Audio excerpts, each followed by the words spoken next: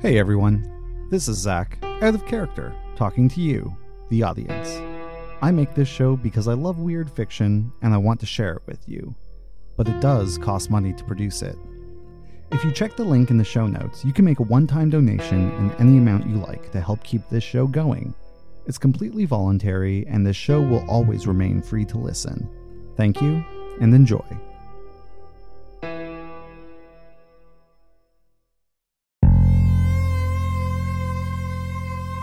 The Stranger, Chapter 5, Vestiges. Hey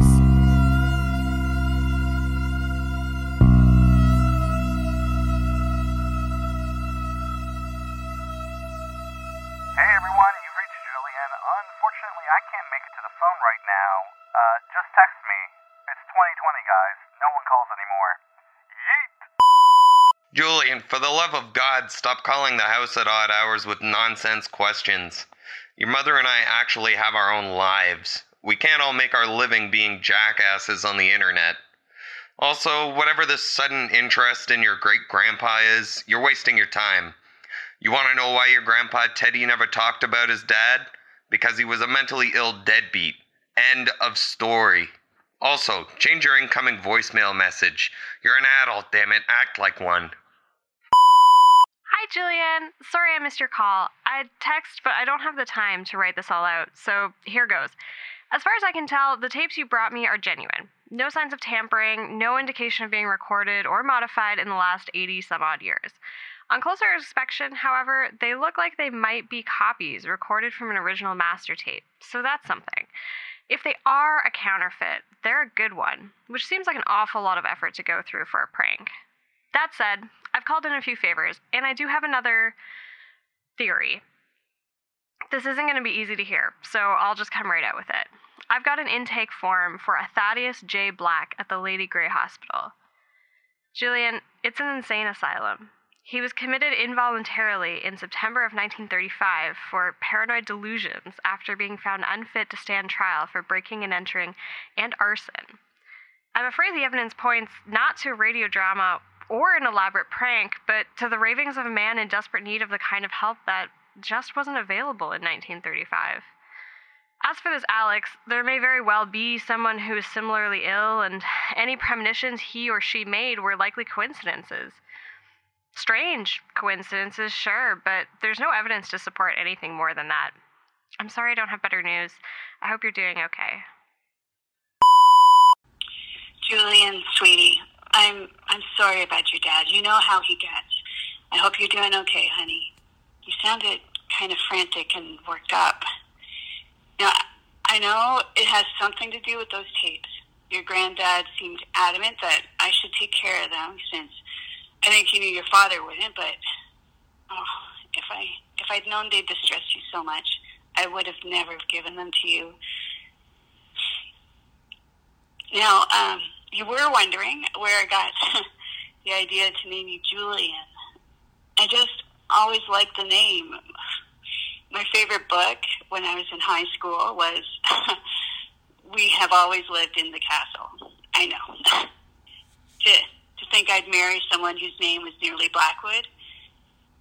It's funny how these things go.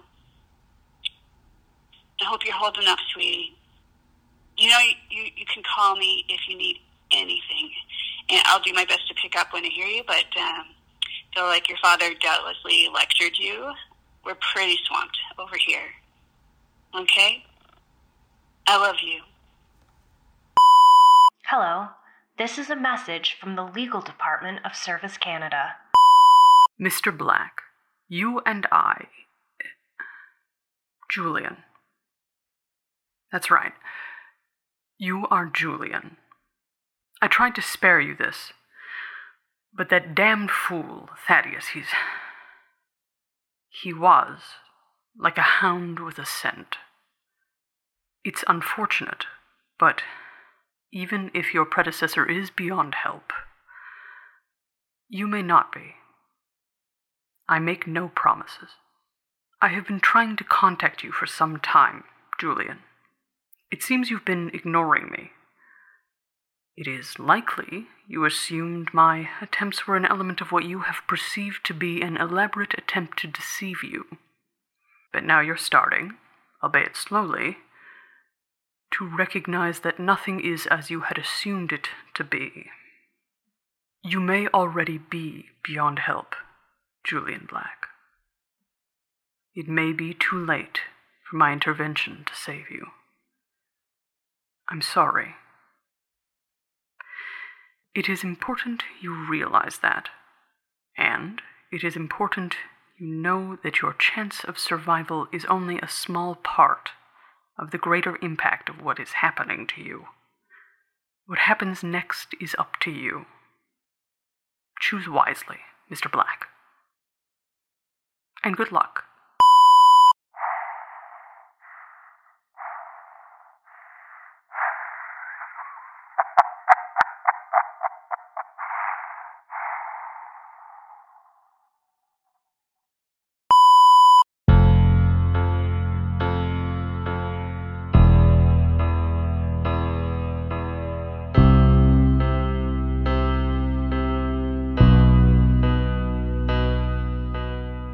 The Stranger is written, performed, produced, and mixed by Zach Emery. This episode includes additional writing contributions by Cale Brown. The voice of Joseph Black was Nick Gagne.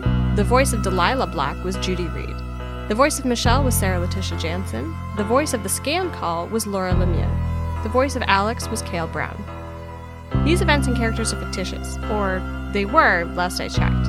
All brands and public institutions referenced are either fictitious or used fictitiously. All music featured in this show is written and performed by Zach Emery and can be found on SoundCloud. You can find us on Twitter and Instagram at TheStranger1935. Or you can give your message to the next moth you see, so long as you can determine its allegiance.